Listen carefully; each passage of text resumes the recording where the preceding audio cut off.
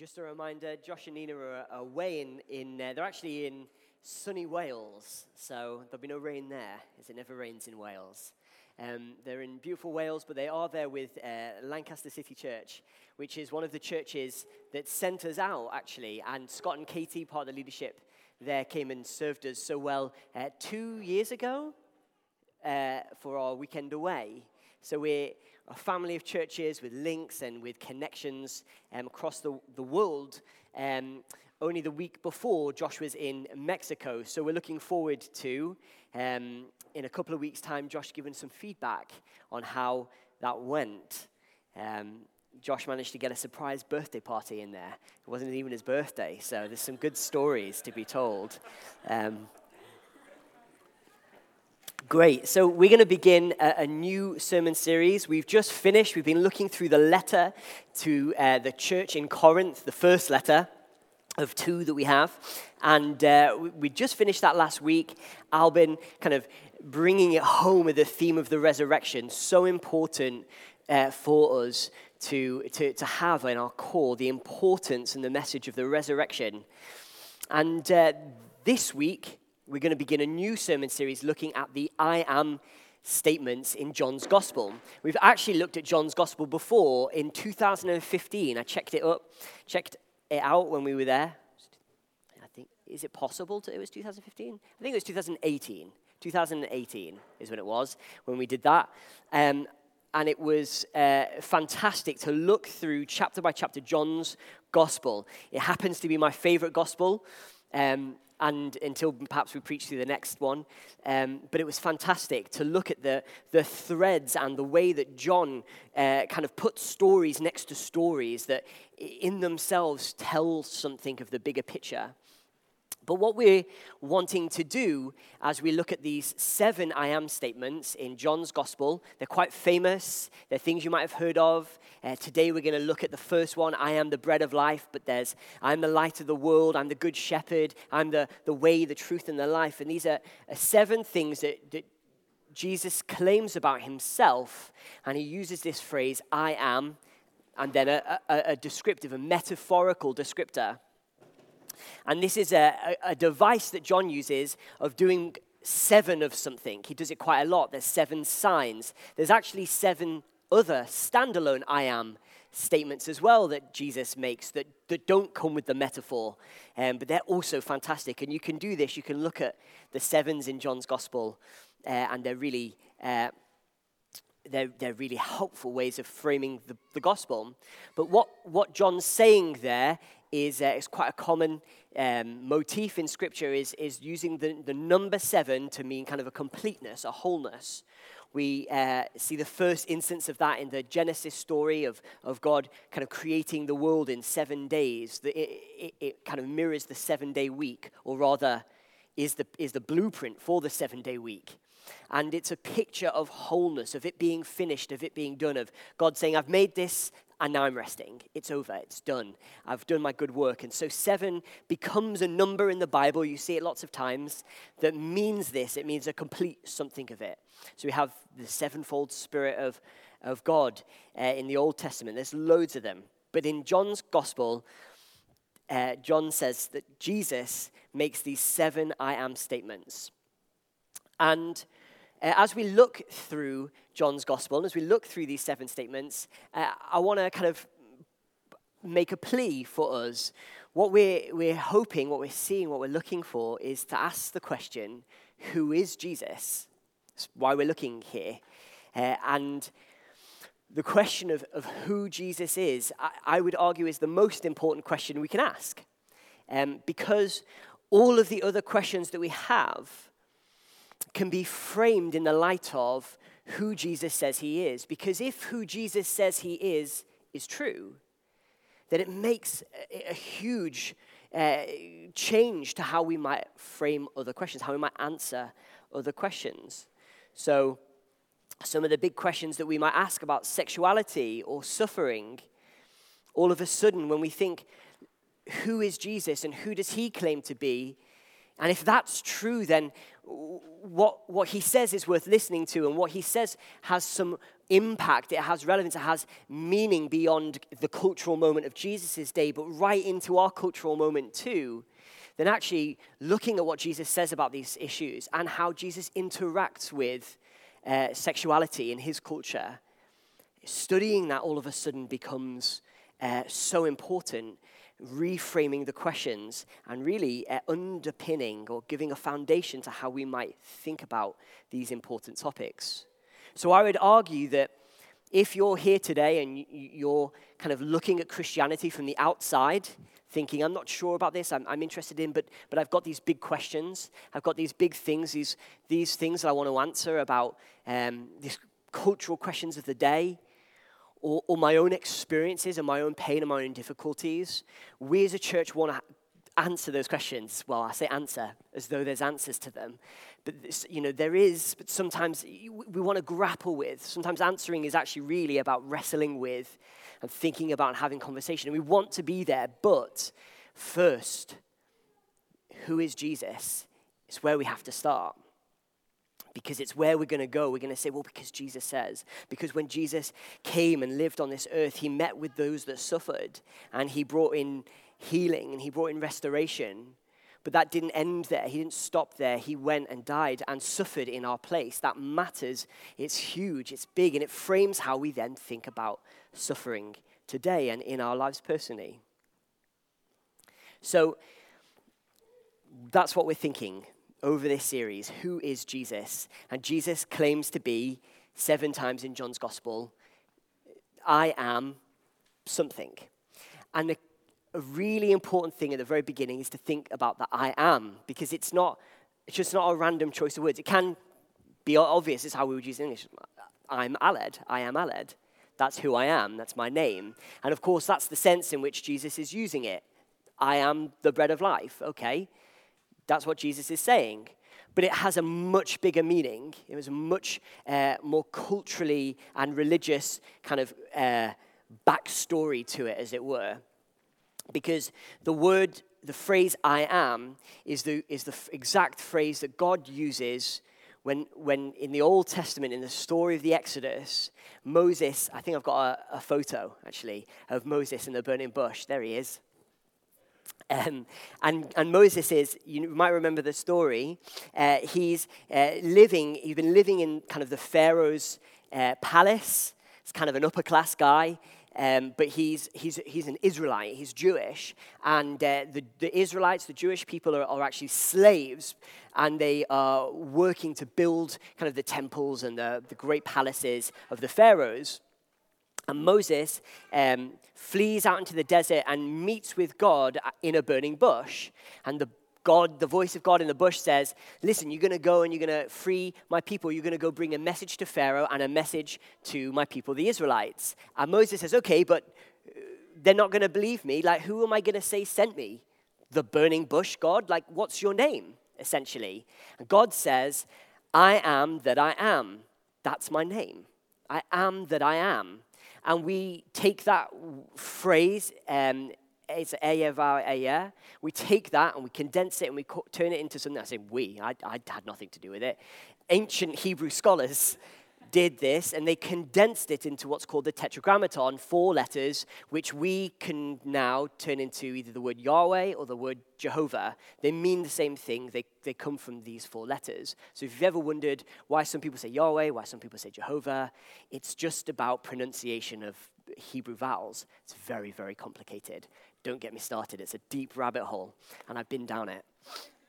And I'm somehow back to tell the tale. But this is important. In your Old Testament Bibles, if you open up the Old Testament, occasionally you'll come across the word the Lord in all capitals, and it stands out because it's different from all the rest of the words on the page. That is the Tetragrammaton. But again, Hebrew scholars, they don't want to write the name of God. You're handwriting this thing, and the thing that you do is if you make a spelling mistake, you have to cut out the parchment and put in a new piece of parchment and carry on. It's very expensive to make things. If you spell God's name wrong, the whole thing needs a ceremonial burial. It's a real big deal if you spell God's name wrong in the Bible. That's it. The whole thing has to go. You can't just tip exit out and start again. And so To overcome this, don't write God's name. Instead, write the Lord. That's what they did, and that's what happens in our Bibles. That's why you never see the words, you very rarely see the words Jehovah or Yahweh in a modern Bible. But it is there. It's all over the place. It's just the Lord. And it's this word, I am that I am. That's his name. So when Jesus says, I am the bread of life, people don't necessarily get caught up on the bread of life part. Their first reaction is, wait, what? And this is even more apparent later on in the gospel, because Jesus says, he's talking to the Pharisees and the scholars and the scribes, and he says, they're talking about Abraham, and he's saying, oh yeah, but before Abraham was, I am, full stop. And they just pick up stones ready to stone him, because they know he's saying he's God. He's claiming to be God. It's outrageous, very explicit statements of divinity that John is recording here. So right out of the bat, that's important to get to grips with. But what's happening in John's gospel, Jesus is saying, I am, 7 times. So there's a completeness about his divinity. But there's a description of what that divinity is like in the next part. So, okay, he's God. He's fully God. But what's he like? And this is, again, it's not new to the New Testament. It's like every single bit of this is dripping in Old Testament. It's like you go through it and you realize that John's taking it all and showing you how it's the big picture that points to Jesus. But this is exactly how God has 7 names in the Old Testament. You might know some of them. Jehovah Jireh, Jehovah Nissi, Jehovah Rapha. These were ways of describing what God was like. So Jehovah Nissi, God is my banner. Jehovah Rapha, the God who heals. And Jehovah Jireh is the first one we come across in Genesis chapter 22. Abraham says he's the God who provides. God who provides. And so here we are in John chapter 6, looking at Jesus' first I am statement. And it starts with a miracle of provision. I haven't got these verses up there, but if you open up your Bibles to John chapter 6 and look, the first 14 verses, you'll see the whole context of I am the bread of life begins with the miracle of the feeding of the 5,000. And so before we read the text, which is there, I want to set the scene a little bit, because Jesus is going to say, I'm the bread of life. But before he's the bread of life, he comes to give bread, actual bread, to 5,000 men and many more women and children. So the context is that he's been teaching out, and he's in the foothills of Galilee. So he's out of the city. He's not in the city. He's gone out into the countryside. There's a small room. People can gather. He can stand up on a nice hill, and people can hear him. And they've all come, and they've been listening to his teaching all day. And then he realizes, or he knows, and they realize, oh dear, we've not got any food. We're hungry, and we're miles from home. What are we going to do? And so Jesus sees the need that they have, the physical need, sees they're going hungry. They've been probably very hungry all day, but now it's getting to the point where they can't focus anymore on what he's got to say. So a provision needs to be made, and someone's fish sandwich gets repurposed for the task. And Jesus prays for it, breaks it, and hands it out. And the disciples, you remember there's the 12 kind of disciples, they start to hand out bread, and it miraculously provides for all of these people. See, what we're not supposed to think by Jesus' I am the bread of life statement. We're going to get there. But before we do, we need to know God cares about our needs. He does care about our actual needs. In a minute, I'm going to counter that, you see. So I'm just putting it in. Really important. Jehovah Jireh, the God who provides. He cares about your needs. He cares about these Israelites who are out there in the fields who've come to listen to him, but now they're hungry.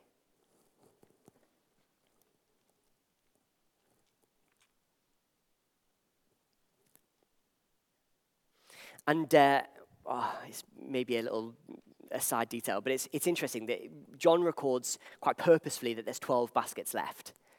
12 baskets. And one way to see that is that these disciples, who are the ones handing out the food, actually, I've got a photo of that. Here you go, there he is. Don't know which one that is, but here he is handing it out. I think that's from The Chosen, if you've seen it. These disciples who are diligently handing out the food, right? They're not eating. What's in it for them? Each one gets a basket. Everyone else ate their fill too, so baskets may be more than they need. But they could have been thinking, oh gosh, handing out the food, but we're the ones really working here. But God, Jesus sees it and he knows and he's there to provide. There's more than enough. You don't need to skim. They didn't, the temptation could have been, but we're going to run out quick. I'm going to save a fish sandwich for later, that kind of thing. And you don't need to. There's 12 baskets left over.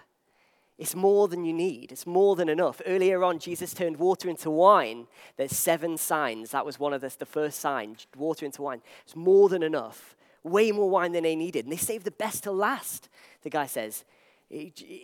There's no scarcity mindset with God. It's over and abundant, supplying for our needs. That's the story, the picture, the word about God that he wants us to hear here. But there's a bigger picture, because 12 baskets isn't just for the 12 disciples. In fact, probably more likely what John means is that this is for the 12 tribes of Israel who the disciples represent. In other words, I'm going to feed my people, all of them. And this is a picture back to actually what Verity brought from Isaiah, back to the Exodus story in the wilderness. Remember, these people are out in the wilderness. They're not in the city. They've gone out to the sticks. They're out on the hillside, out in the wilderness. And Jesus comes and feeds them bread, magic bread and fish that multiplies. And for everyone listening, everyone there, and we'll see this is exactly what happens. For everyone there, this is like what Moses did. This is like what happened in the Exodus. We'd been led out of Israel. Moses had that crazy time with the burning bush, and he came back and said, God, I am that I am has sent me to liberate us, and he's liberated us through the water and out into the desert, but now we're stuck and we have needs. We're hungry, and there's no food here. What are we going to do? God says, I'm Jehovah Jireh. I'm going to provide. I'll give you bread. And Jesus is exactly mirroring that situation. So that's the context. Jesus comes to give bread.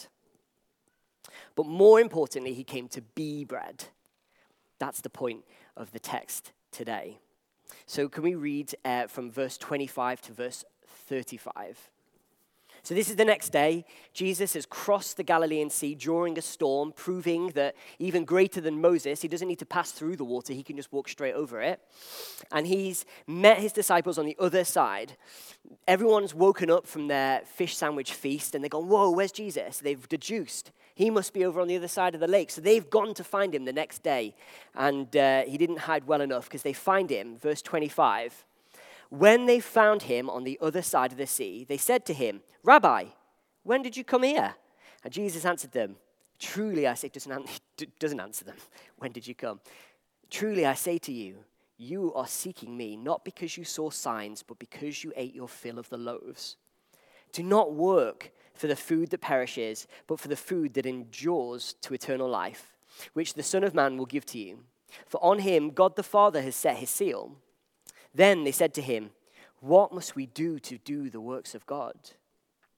Jesus answered them, this is the work of God, that you believe in him who he has sent. So they said to him, then what sign do you do, that we may see and believe you? What work do you perform? Our fathers ate manna in the wilderness, as it's written, he gave bread to them from heaven to eat. Jesus then said to them, truly, truly, I say to you, it was not Moses who gave you the bread from heaven, but my Father gives you the true bread from heaven. For the bread of God is he who comes down from heaven and gives life to the world. They said to him, Sir, give us this bread always. Jesus said to them, I am the bread of life. Whoever comes to me shall not hunger. Whoever believes in me shall never thirst. So we've seen that Jesus did come to give bread. But more importantly, or mainly, he comes to be bread. So we asked at the beginning, who is Jesus? That's the question that we're looking at really over this sermon series. Who is he? Who does he say he is in these 7 I am statements? Well, it's interesting to look at who the people in the story thought Jesus was. So initially in verse 14, they say, oh, wow, he's done this amazing bread miracle. He's one like Moses is here. Perhaps the thought of being liberated from the oppressive Roman regime. Again, in the next verse, verse 15, it says that they thought to grab him and make him king. So that's the reason why Jesus sort of ducked out and escaped, because his time hadn't come yet. So they're thinking he could be a new Moses. He could be a king. Or, as Jesus says, and he confronts them and says, you're not interested in signs. You just want your belly full. You just want the comfort of having a full meal, of having a good meal. And with me around, you just think, oh, it's a free bread buffet.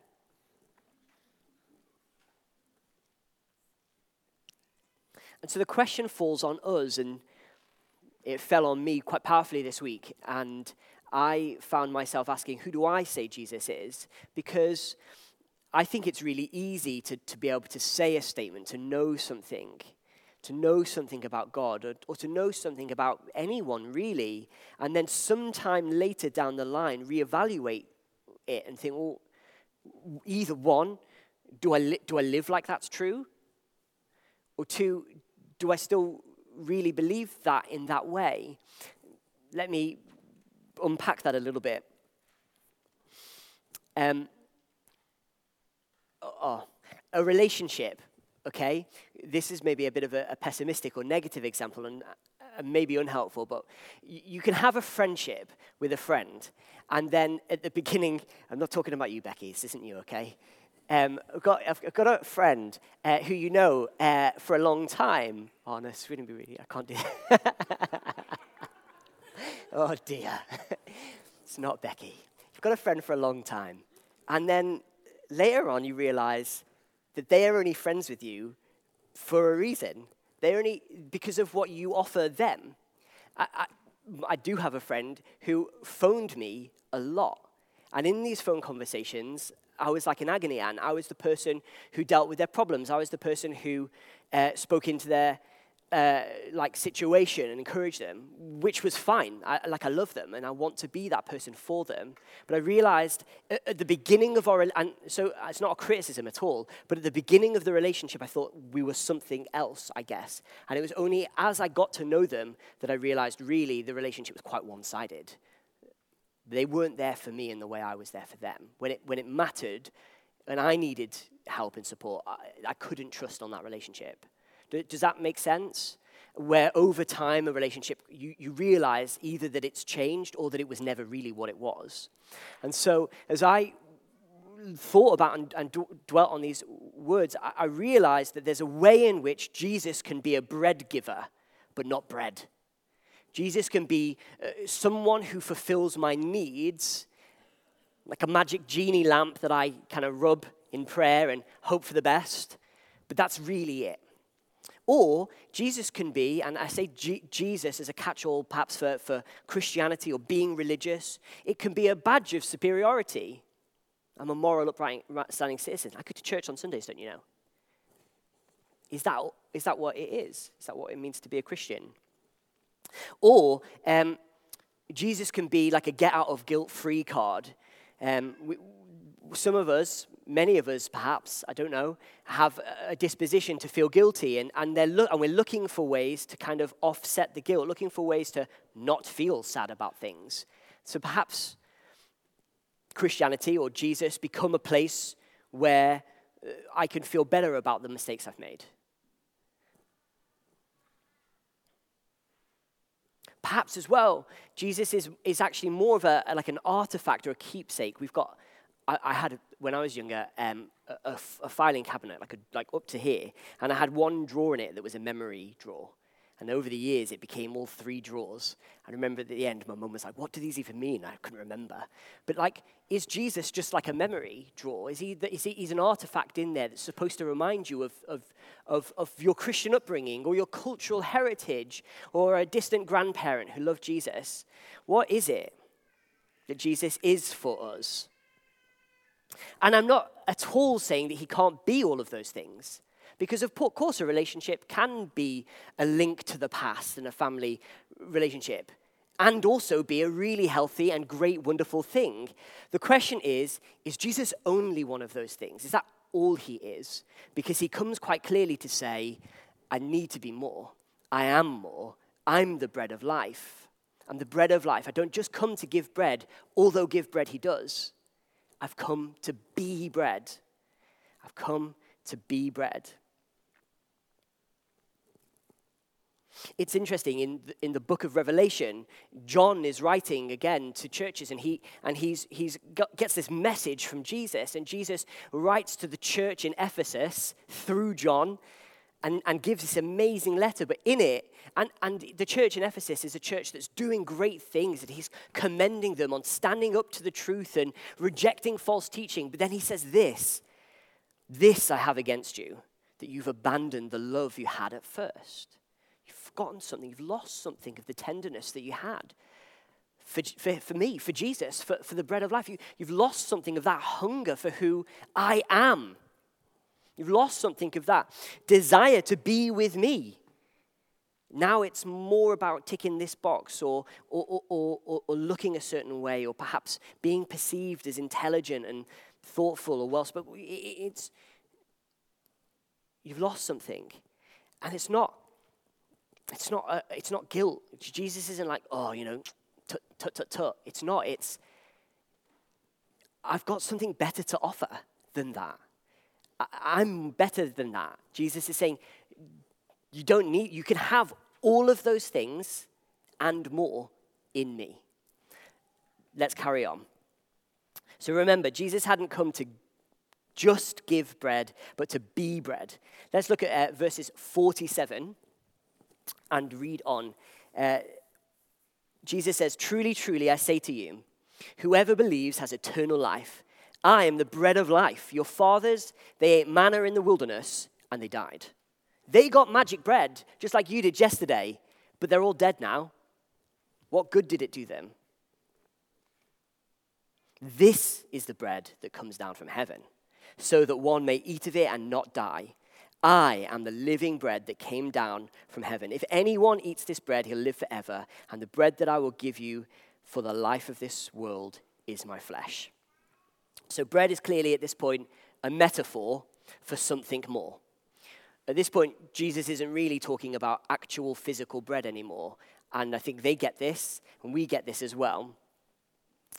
And so what is this metaphor that Jesus is saying? In what way is Jesus the bread of life? How does this work? What's the picture that he's painting?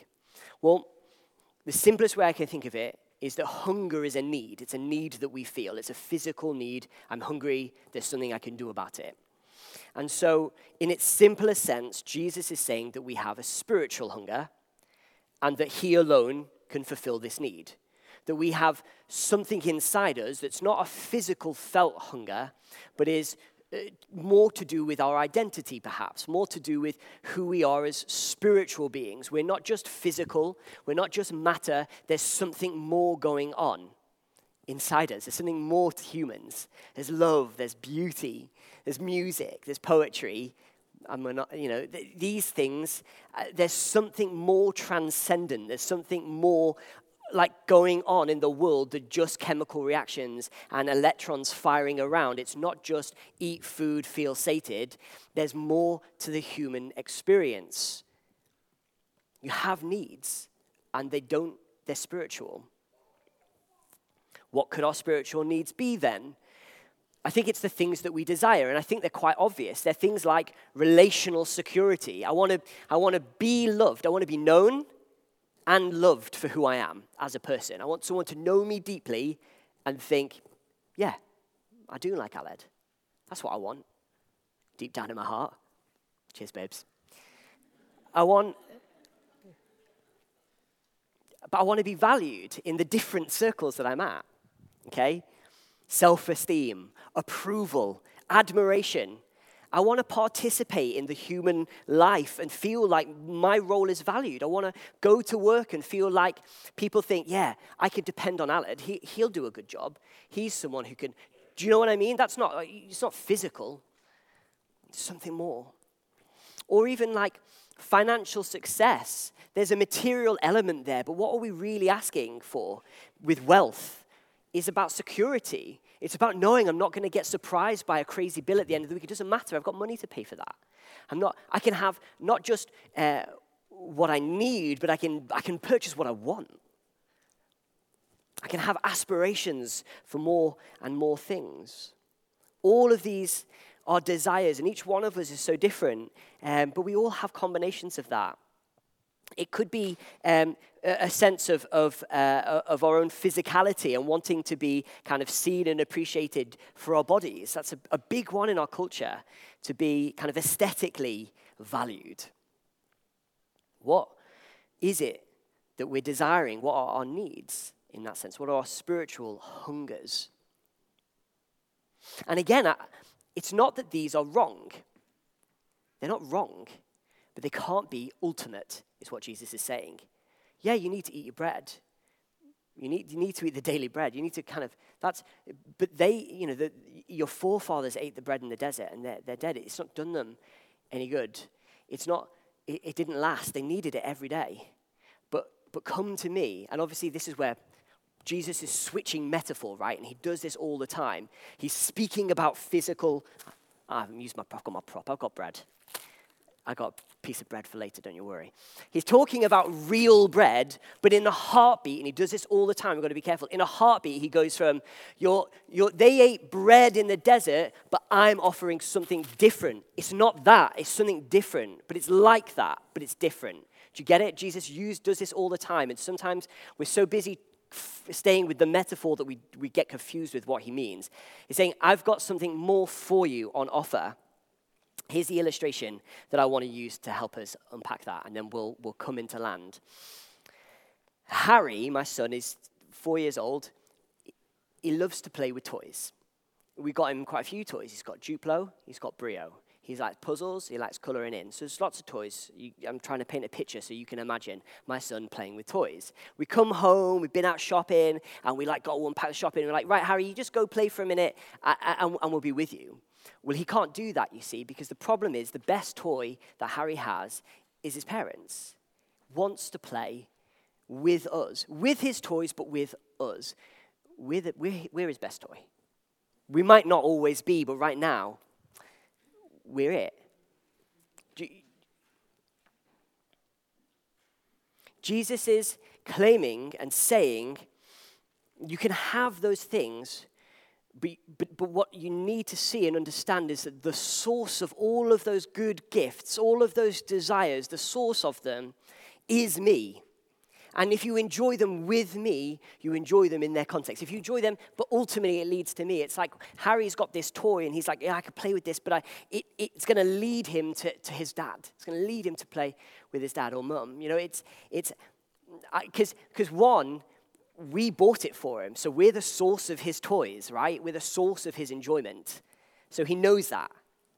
We also are really good at playing with the toys. So we've got the Duplo on. Oh, she needs to get to the airport. Quick, pull up a car. Oh, the car comes up. We can role play playing to a young child who's still trying to figure it out. We can show him how to do it in a way that's gonna work. And in the early days, that was quite intense. I was really making imaginary worlds, and he was just watching and seeing. But now he's got it, and we can step back, and he's creating the worlds for himself, and he's able to play a little bit independently, and you take a step back, and then 5 minutes, and he's like, Daddy, look at this. You see? And so, I guess the eventual aim is for him to be able to do it on his own. We get there step by step, and that's what God is saying to us, is that he's given us these gifts. He's given us these toys, as it were. He's the source, and he knows how to use them properly to get the best out of them. But it's not like a control freak. I do get this when Harry wants to build something with his Duplo, and after a certain point, I've got an idea in my brain about what I want to do, and he's not helping me anymore. Go and see what your mum's doing. I'll finish this. And a masterpiece is created. It's beautiful, and then Alma comes and smashes it down, and I'm the one crying. God isn't doing that, okay? Because for me, in that moment, I've my needs. My inner child wants to create. I want to create and do something. But God's happy with the creation He's created. He wants to see you and me thrive and prosper in life. That's his goal. That's his aim. He wants to see us satisfied. I am the bread. He wants to see us satisfied. And he's saying, stop fooling around making money and popularity and success and sex and identity the main thing about you. If I'm the main thing about you, you get all of that, but you'll actually be satisfied because you know me, the source of those things, and you're listening to me, who could tell you how to use them safely and carefully to the best extent, and I'm going to be there with open arms when you mess up and fail to say, you did a great job, you tried your best, I still love you. That's God, the Father, saying, I'm the bread of life. Come to me and eat. How do we do that? 3 ways Jesus says. First, he says, believe. 29, trust in Jesus as the one who truly satisfies. So we believe. Simple, and yet really hard. We believe. He knows us, he loves us, he gave himself for us, and he knows our weaknesses, he knows our needs. Let's trust him, let's believe. Second, he says, come, verse 35. Come to him regularly. We've got to come to Jesus and lay our burdens down at his feet. I'm struggling with this. I've made this the thing that I base my life on again. I've let this become the idol in my life. I've let this become the driving force. I've been motivated by this again. I come to Jesus. I lay it at his feet. And finally, he says, eat. Eat. And we know what that means now because we practice it every Sunday almost. We have communion. We eat the bread. We drink the wine. And of course, that's what Jesus is pointing to. And we read, there's these verses. The Jews are disgusted by Jesus' comment. He says, eat my body, drink my blood. It's cannibalism in one, ultimately. So it's wrong if you're they're tracking. They're still on bread, right? They're still on the bread metaphor. They're thinking, eat bread, eat my body. Gross. They haven't switched metaphor, but we have. Jesus is talking, he's pointing forward to the communion meal, the Passover meal that he shares with his disciples. Now, this is important because Passover is the meal celebrating the Exodus, and when the Israelites, they sacrificed a sheep, and they poured the blood on the doorposts, and then everyone in the house was safe from the plague of death that came over. If you had the blood on the doorpost, you were fine. If you had the blood on, safe. Without the blood, you weren't. And so this come and eat, come and drink, it's the painting of the blood again. That's the metaphor. That's the picture. And the other picture is it's of taking the life of Jesus into yourself. It's as straightforward as that. Jesus came to give his life for us. And in communion, what we're doing, declaring, symbolizing, is Jesus, I want your life in me. That's what communion is. That's what the bread is. Lord, let me be satisfied in you. It's a prayer and a symbolic action to say that he is our sustenance, he sustains us, he provides, and he is our chief desire. Paul put it in this way in Philippians 3 verse 8. Indeed, I count everything as loss because of the surpassing worth of knowing Christ Jesus my Lord.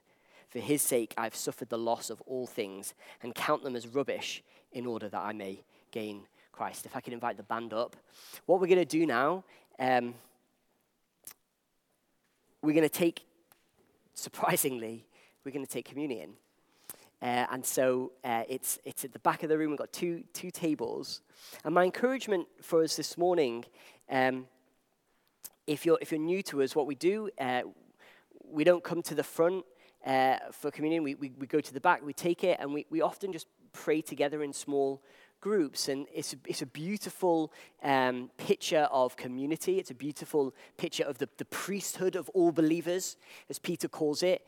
We don't need a special person at the front to kind of, we don't need that. So we enjoy being able to pray with one another. But of course, it's also a time for you to reflect actually perhaps something that I've said this morning resonates, it's a time and a moment for you to pray on your own and to pray independently, perhaps to identify some of those places where we've let the other desires take the driving seat. We've let other things become the thing. And a moment to say, God, would you be Lord of my life again? Would you be at the center? Would you be truly the bread of life for me? So I leave that up to you. If you want to go join some people in prayer, it's beautiful. Don't be scared. Go and do it and pray with someone. It's a lovely privilege and picture. Otherwise, take time to pray. So if we can all stand, and what I'll do, we'll go and do communion. We're going to take communion. I'll pray for us in a moment. And then as we sort of wrap that up, the band are going to lead us in some songs to close. So can I pray for us? It's going to help me, if that's okay. I'm going to use my prop as a symbol. I don't have wine, but that's okay.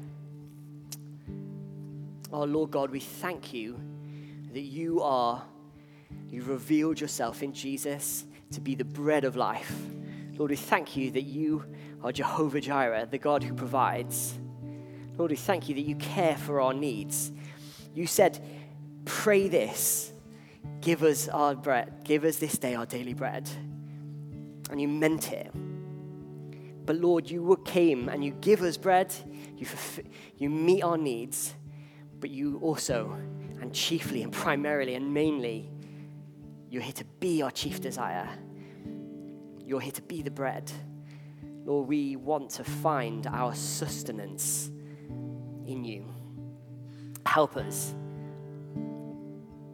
to believe, to come and lay our burdens down at your feet, and even now to eat of your body and drink of your blood.